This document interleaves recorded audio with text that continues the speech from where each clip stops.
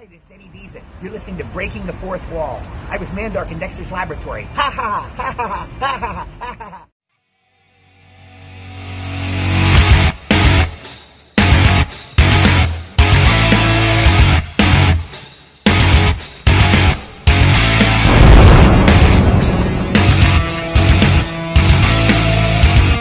You are listening to Breaking the Fourth Wall on Realm of the Mist Entertainment.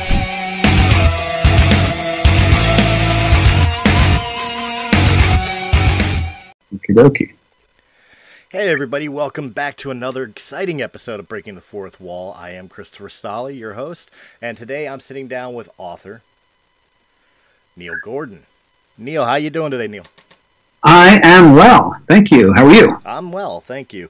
Just waiting for this little punishment to be over, I guess you could say. I know. We're all waiting. Excited to go back to work. Please don't ever air this episode to my boss. Today, obviously, Neil, I want to get to know you as an author and what inspires you to be an author.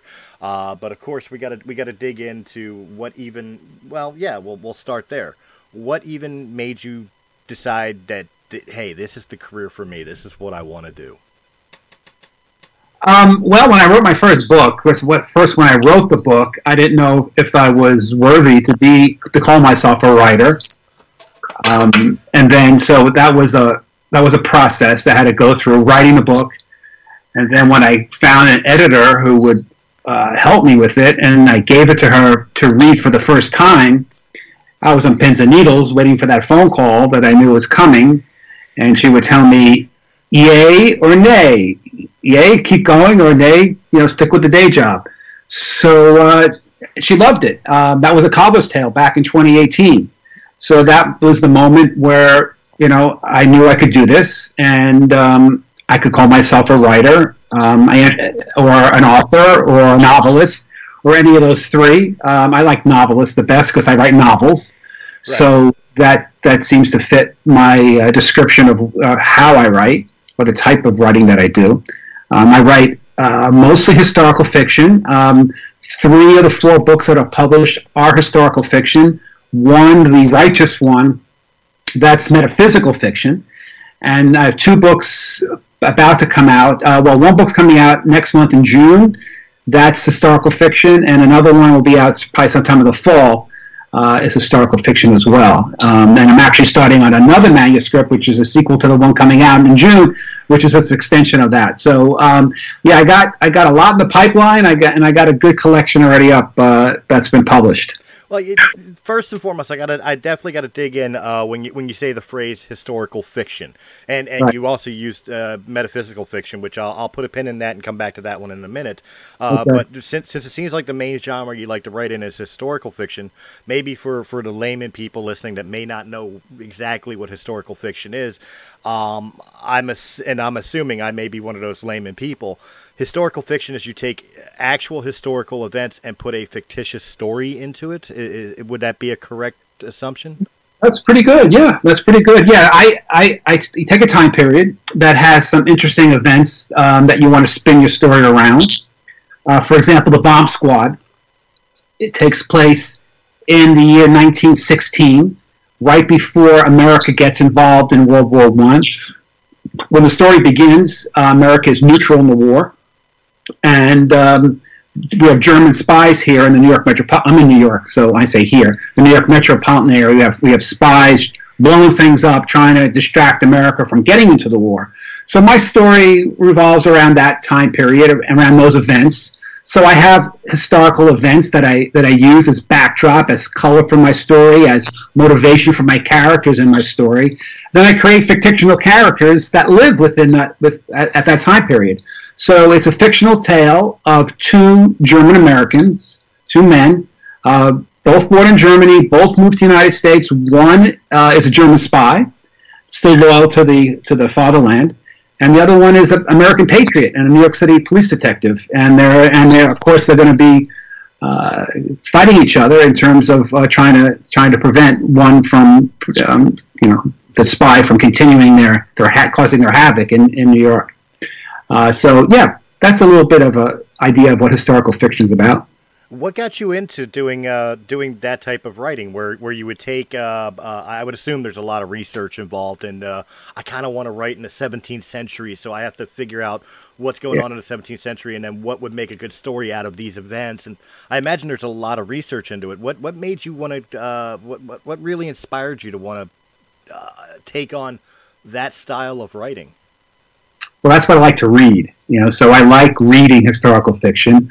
I like when I read good historical fiction, I can learn something about the time, and it's easier way of digesting it in a more entertaining way than a very dry history book, nonfiction book would be. So I love when stories are woven into history. You can learn about World War I, you can learn about World War II, you can learn about in Native American life in the 17th century, like you just said, in my book Moonflower, which is exactly when that takes place. So, right before the English took over New York, it was called New Amsterdam, and the Dutch controlled it, and that's when my story begins in 1670. And it's a journey of a teenage boy living his life, trying to make a connection with the Great Spirit. He meets up with an English officer who is a very evil character. He goes to this whole rites of passage with his indigenous tribes at the time, and so this is epic tale that would follow of his in the 17th century. Okay. All right, but it sounds interesting. It really does, and I, surprisingly enough, I haven't read a whole lot of historical fiction. Like when I think of, I've never thought of like them together. I've always either had, historical books where I'm reading actual things like the biography of Patton, for example, or I read something that's completely, fictitious, like, for the sake of argument, Wolfenstein, if they ever came out with a novel for the video game or whatever. Right. And I use that one as an example because I know that's a fictitious World War II story, but it's completely science fiction and made up. So it's really interesting to me to hear that there is a genre out there, and again, maybe I'm just not versed enough in it, that there is a genre out there for taking actual historic, and I find that fascinating that you can actually keep the actual historical event happening the way it happened, so you learn something, but you don't it's almost like you're not realizing you're learning something as you're following the story of the fictional characters.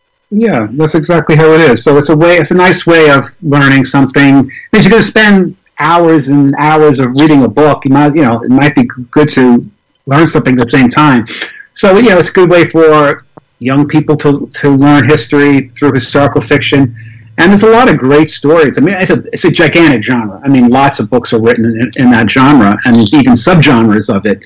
Historical romantic fiction and historical thrillers and historical crime, and there's you could whittle it down to even a finer point by going into other directions as well. So yeah, it's something I like to do, and I like it because when I'm writing and I'm doing my research at the same time, I'll look for big events that are interesting. Like the bomb squad, it starts off with the explosion at Black Tom Island. So on June 30th, 1916 at midnight, the German spies blew up an armaments depot called Black Tom Island, which was right behind the Statue of Liberty in New York Harbor. And it was a gigantic explosion. This was like, it just really damaged the Statue of Liberty itself. It's still hundreds of thousands of dollars worth of damage. Blew out windows in Manhattan, blew out windows in New Jersey. It was quite something. So that's how the book begins, around that event. And of course, my detective, Max Rothman, is the one who has to investigate the bombing. And that's how the bomb squad starts off.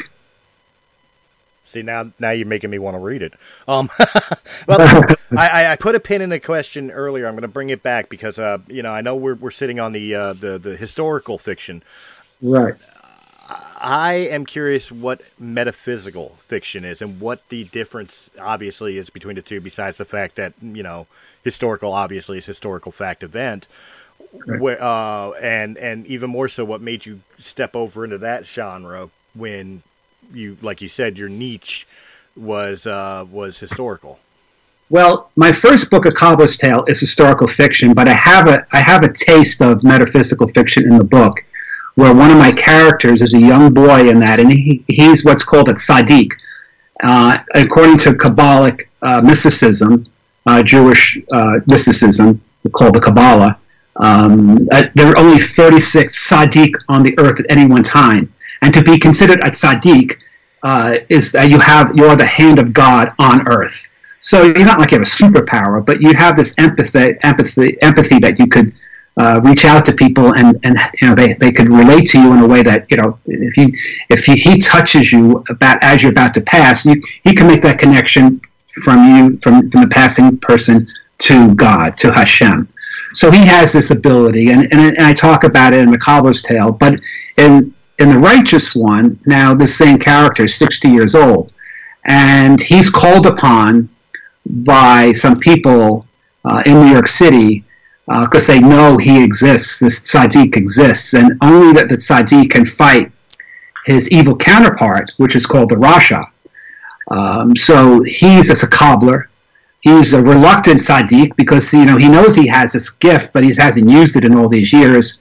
But he's called upon to resurrect his gift, to re-energize his gift and fight this evil character. And this evil character has some power, so he could foresee the future in his dreams. And so he's learned how to live in his dreams, how to be awake in his dreams, how to be lucid in his dreams, and he's able to predict the future. And he's made himself very wealthy, very powerful. But of course, he doesn't use it for good. He uses it for his own wealth and evil. And his son is involved with his schemes. So they try to stop him. So they call upon Moshe, the cobbler, this humble little cobbler, to fight this evil man. And the battle itself it has to take place in the dream world. So Moshe has to learn how to be lucid in his dreams, so he can fight this evil character in the dream world.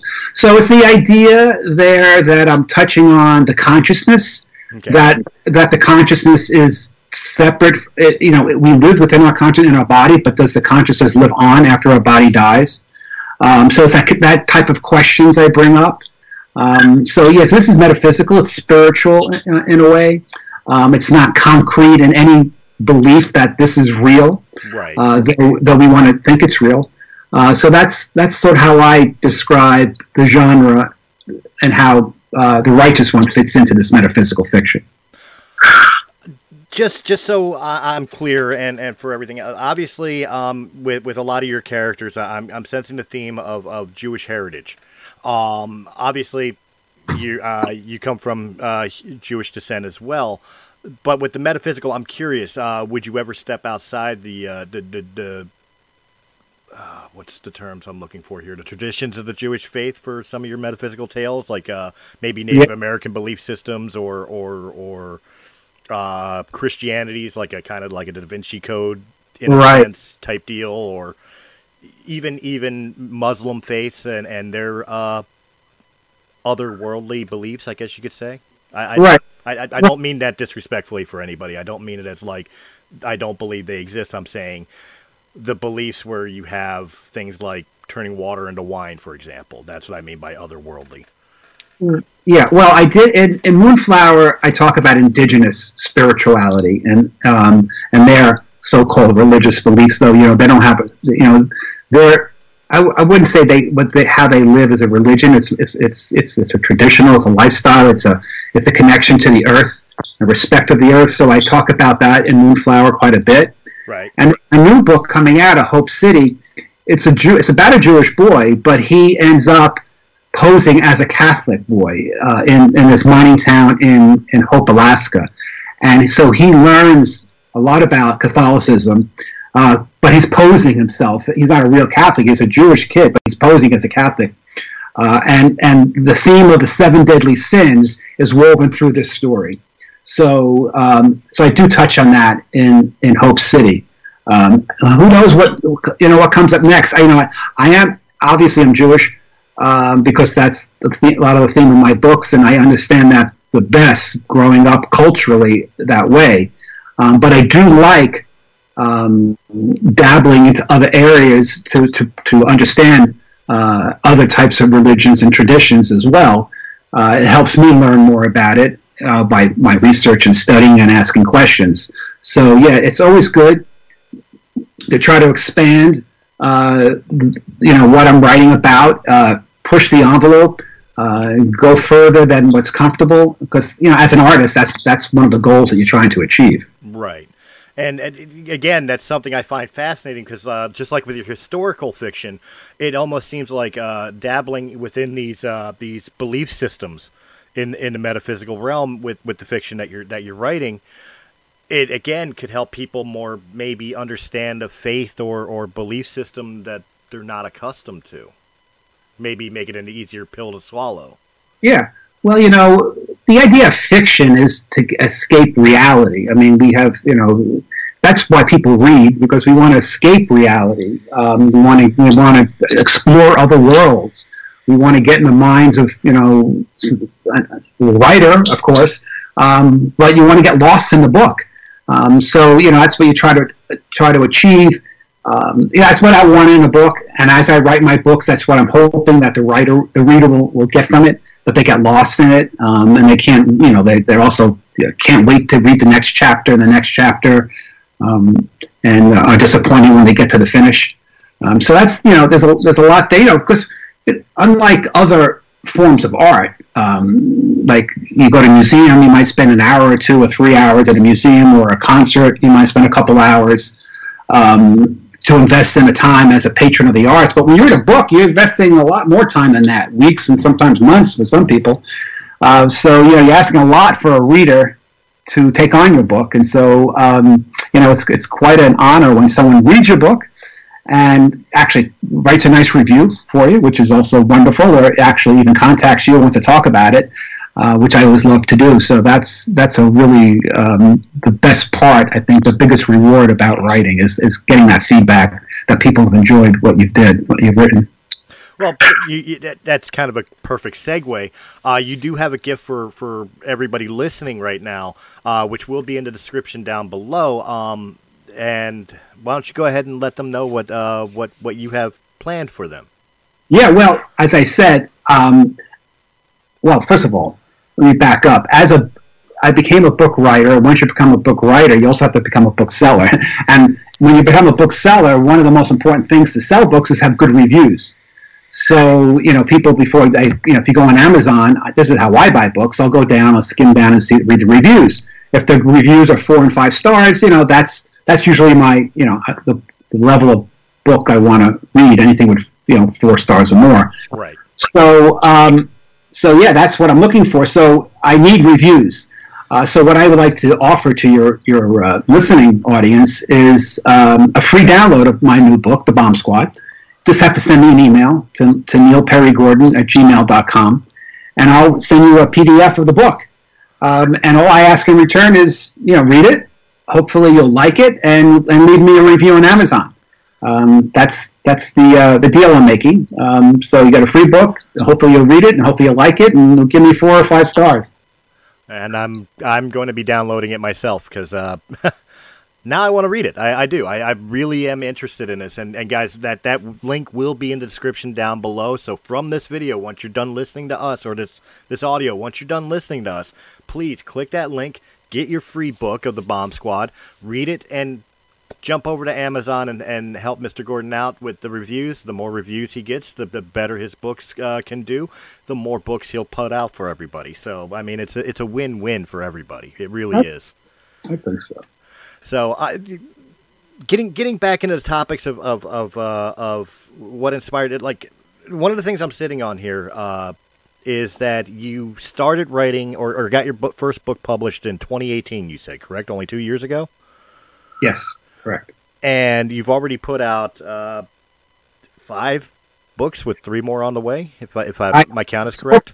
I have 4 published books, and I have 1 coming out in June, and then I'll have probably 2 more by the end of the year, God willing, that everything goes well. But yeah, so I'll have a total of 7 by the end of 2020. How do you find the time?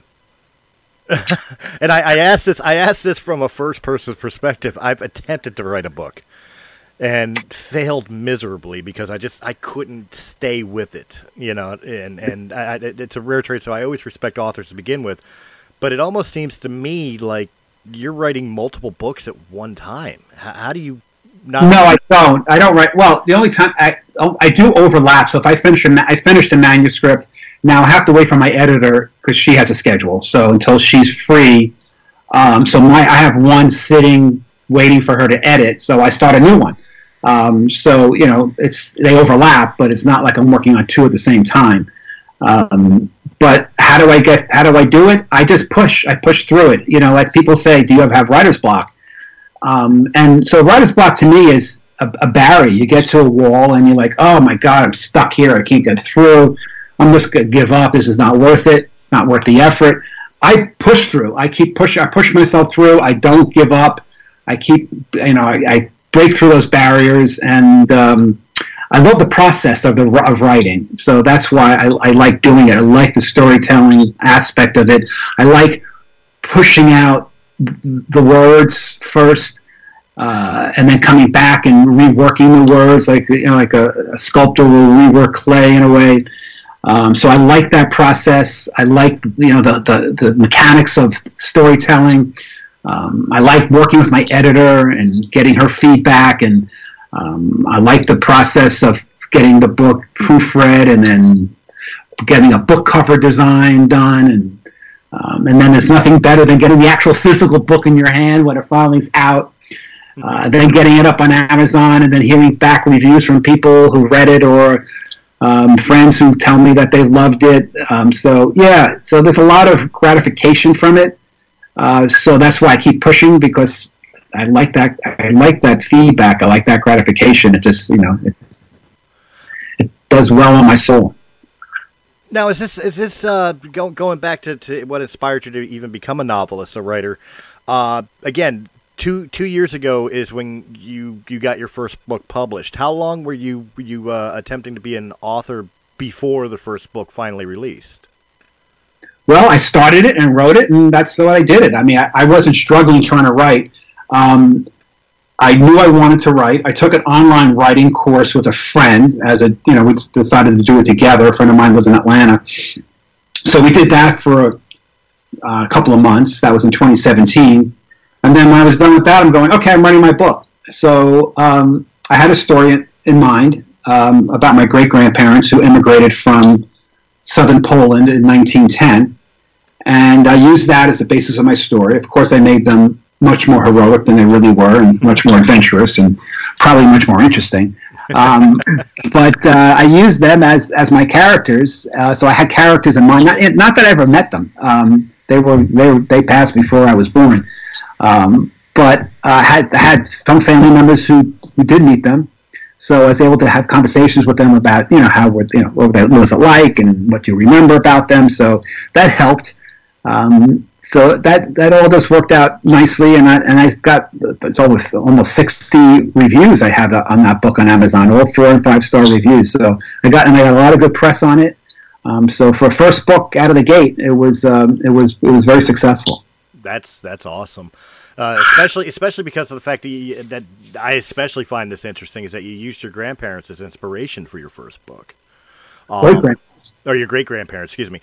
That's awesome in its own right. I mean, you say you made them more heroic than they probably, or interesting than they probably were in real life. But I hate to be the one to correct the author here, but it seems like they were interesting enough to inspire you. They inspired me for sure. Well, I don't want to give away the book and give any spoilers. Oh no. But what my great grandfather, he had 2 choices. So he took one choice in his life, which was not heroic, and I made him take another choice in his life, which was heroic. So which was definitely helped the book along. So so I made him a hero of the story. When in real life he wasn't so heroic, but we need drama in our stories, and so that's what I gave him. I gave him this heroic moment in his life. Well, obviously with the 3 books that you have coming, the one coming this coming month in June, and then the subsequent ones that'll come out before the end of 2020. What's next? I guess kind of the question is now we're going to go into the what if categories. Like, is this maybe without spoilers that you may want to revisit some of your previous characters, or maybe you want to step into maybe a different genre? And if so, what style of genre do you think you would like to attempt or tackle next? Well, the Bomb Squad will have a sequel. I haven't started that yet. And Hope City, which is the book coming out in June, will have a sequel, which I did start. So those 2 books are coming. I have another book coming out in between those books in the fall, which is historical fiction. So I got 3 books yet to come. Beyond that, I don't know. That's a little far out for me to even contemplate, because who knows? I mean, maybe it has something to do with I was thinking a good story could be about the 1918 pandemic, writing about that and using what I know what happened now, because now what's nice, well, it's not nice, but what's interesting as a writer is that you could just watch and learn people's behavior, what's going on in the world today, and you can imagine things being similar to what happened 100 years ago when we had the Spanish flu. Right. So using what I'm learning now to write about people back then could be interesting. So that's something I've been tossing around. I would imagine it, not to step away from the author, but I would imagine taking what you know today and placing it back 100 years ago, I would almost think it would be an even worse hardship on people because they didn't have a lot of the amenities that we have today. That's true. And no antibiotics, and medicine was not like in medicines today, but we all had the same fears. I mean, you look at the pictures, you see people walking around with masks, and you see some of the comments and articles. People have to, quarantining and businesses shutting down, and some cities open sooner than others. So there are a lot of remarkable similarities. Of course, things were not as we have many more comforts today than we did 100 years ago. Right. But people are people, and we still complain about the same things and have a lot of the same problems. So I think I could learn. You go to the grocery store now, and you could just see fear in people's eyes, because that's really all you see now, with just their eyes. Mm-hmm. So you really focus on that. So that it's become an interesting idea that, who knows, maybe it'll percolate into a book. Definitely would be one that I think a lot of people maybe find some personal connection to, which I imagine as an author is something that you really get. And I imagine through like your reviews and your one-on-ones talking to people about your books and all that. Definitely got to ask, how rewarding is it when somebody comes up to you and says, I read the Immigrant's Tale book, your great grandparents' book, for example, and it's like, man, I totally get that. Like it spoke to me personally because my family did this, or something, where there's an actual personal connection to it. I've had comments exactly like that, what you just described for A Cobbler's Tale. People came to me and said, I'm an immigrant. I totally related to the story. I love the book. Yeah, it's wonderful. There's, it's so it's such a great feeling just from my own ego that it's just like, yeah, I'd love to talk about it. Right? I went down to Florida last year and I sat with some of my mother's friends who read the book. And they go, can we talk to you about the book? I'm like, yeah, that's my favorite topic. Let's talk about it. So it's a wonderful thing, because I love to hear feedback from people. That's, you want to do a podcast about me and my book? Yeah, I'm happy to do it anytime. I'd love to talk about it. That's awesome. I would love to talk about it, but first I want to read them, and second off, I don't want to give away spoilers. So if you and I ever sat down to talk about your books after I've read them, it would be off air. I want other people to read the books too. But the big thing, I feel like I'm gonna be giving the cat out of the bag here, so I apologize in advance. But again, going back to the 2018 release of your first book, Cobblestone. you, sir, I know are not like, in your 20s, for example. So I have a purpose for this.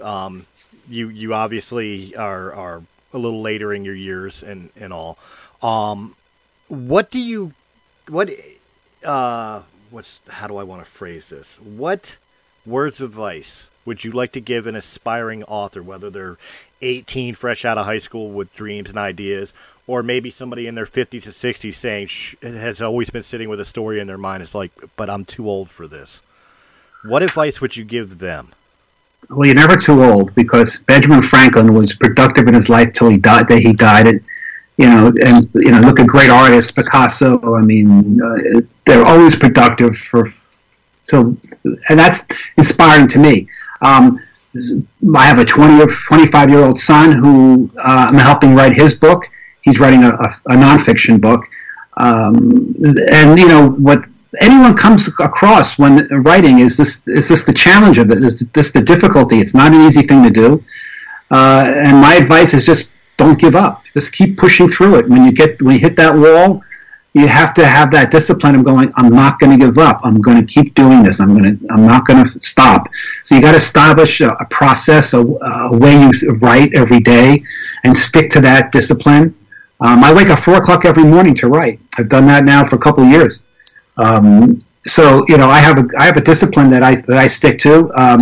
And whenever I can grab time in between everything else, that's what I like about writing, is that I can do it on my laptop. I mean, years ago, 20, 30 years ago, you needed a typewriter.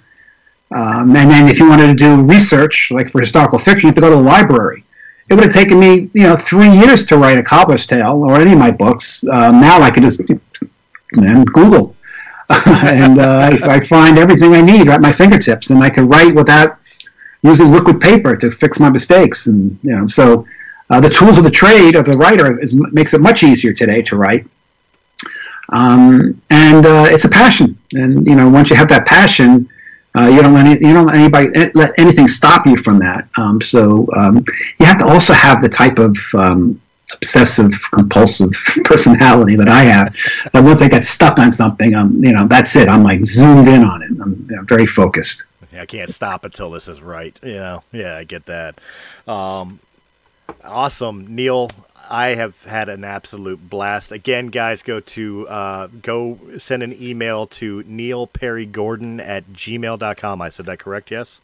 neilperrygordon@gmail.com. Yes, you have. All right, and it will be in the description down below to get your free PDF copy of The Bomb Squad. Make sure you go over to Amazon after you read it. Give a 4 or 5 star review, or an honest review. I shouldn't push for the 4 or 5s. I think it'll get the 4 and 5s. But yeah, I'm always pimping for reviews. So yeah, I'm like, don't be stingy on the stars. Don't be stingy on the stars, but give an honest review. And, honest review is always welcome. And of course, guys, I'm definitely going to do this now. I'm going to invite Neil back on once he releases his new book in June, so that way we can start talking about it. Oh, thank you. Guys, thank you very much. Neil, the last question I got to ask, besides the neilperrygordon@gmail.com, if anybody wishes to contact you to discuss your books or get into further detail than we covered here in the interview today, what's the best way to get a hold of you?